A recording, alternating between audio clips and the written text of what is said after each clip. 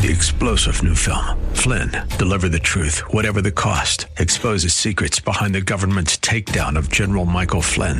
Flynn knew what the intel world had been up to. He ordered the first audit of the use of contractors. This set off alarm bells. He told the truth. He was the most dangerous person for Donald Trump to hire. They had to get rid of Flynn. Flynn, deliver the truth, whatever the cost. Available now. Watch it today. Go to salemnow.com. salemnow.com. Welcome to another edition of Study Verse by Verse with Pastor Leighton Sheely from Church of the Highlands in San Bruno. Today he continues in the Old Testament book of Daniel, using the book's namesake as an example for us today. And Daniel provides us the rebukes, correction, and training in righteousness that we need to not only survive but thrive in a godless environment.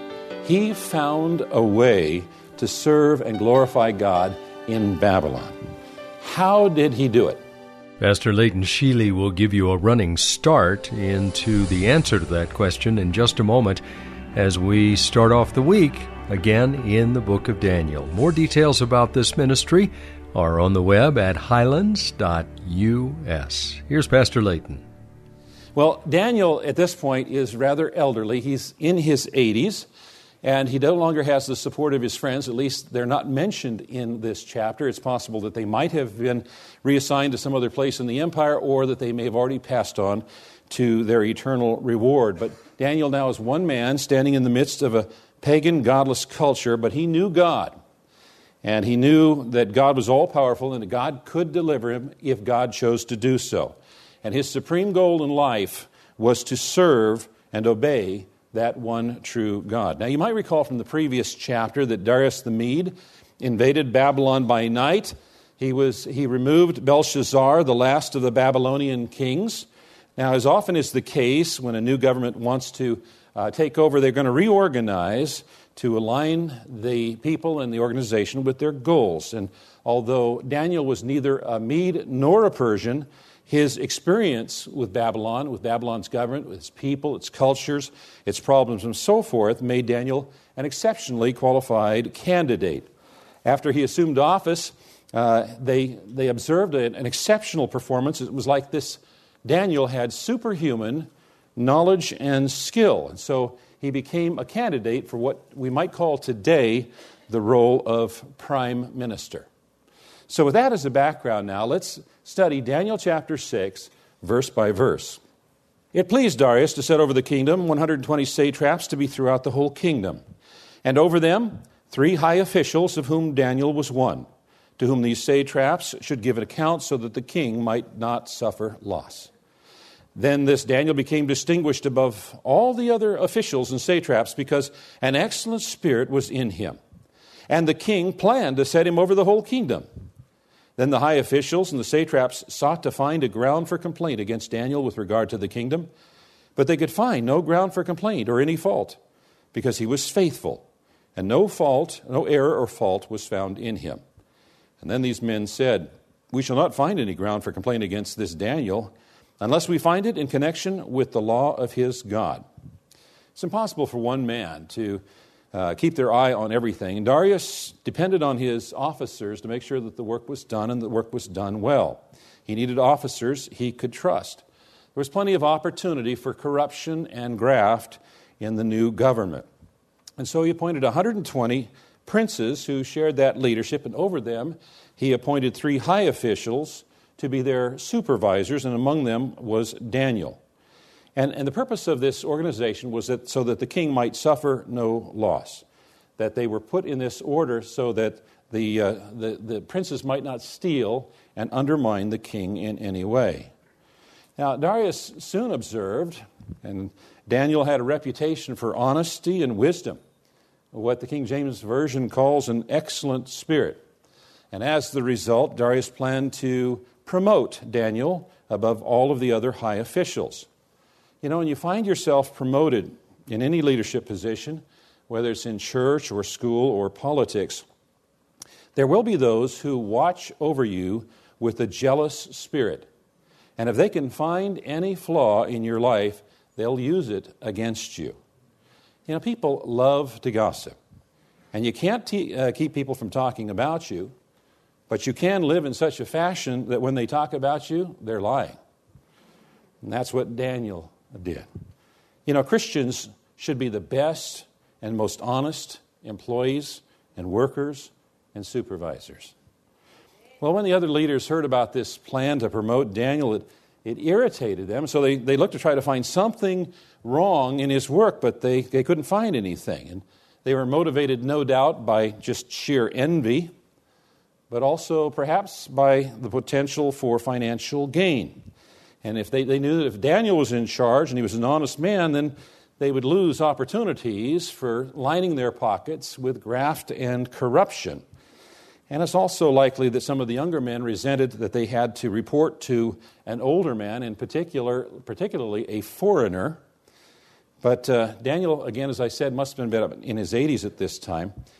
And over those years, he'd had plenty of opportunity to make mistakes. And yet there was nothing they could accuse him of, and so they resorted to a stratagem. The conniving officers knew they could never tempt Daniel to do anything illegal, but they could attempt to make his faithful religious practices illegal.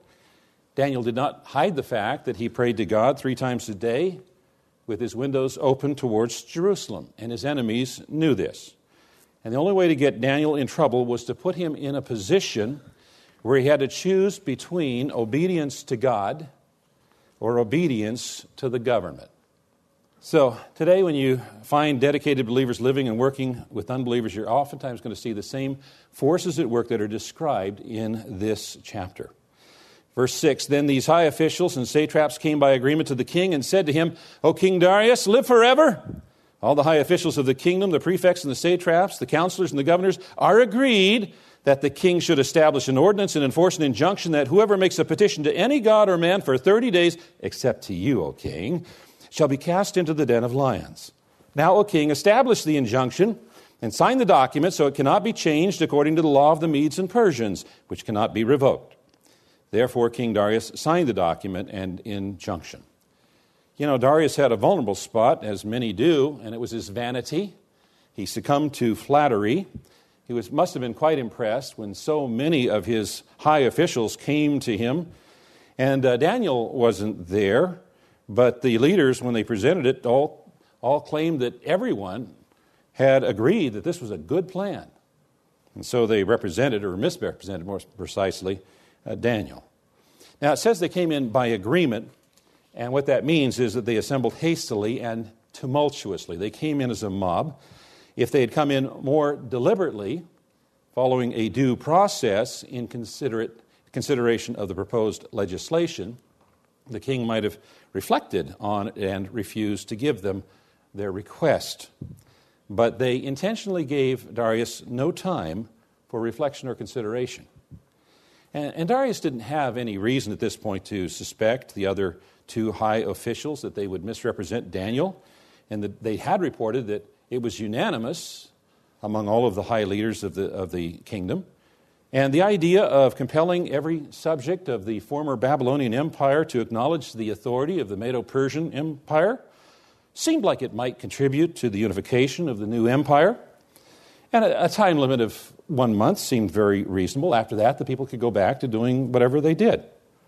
And so without personally consulting Daniel or following any due process of consideration, Darius went ahead and affixed his signature to the decree.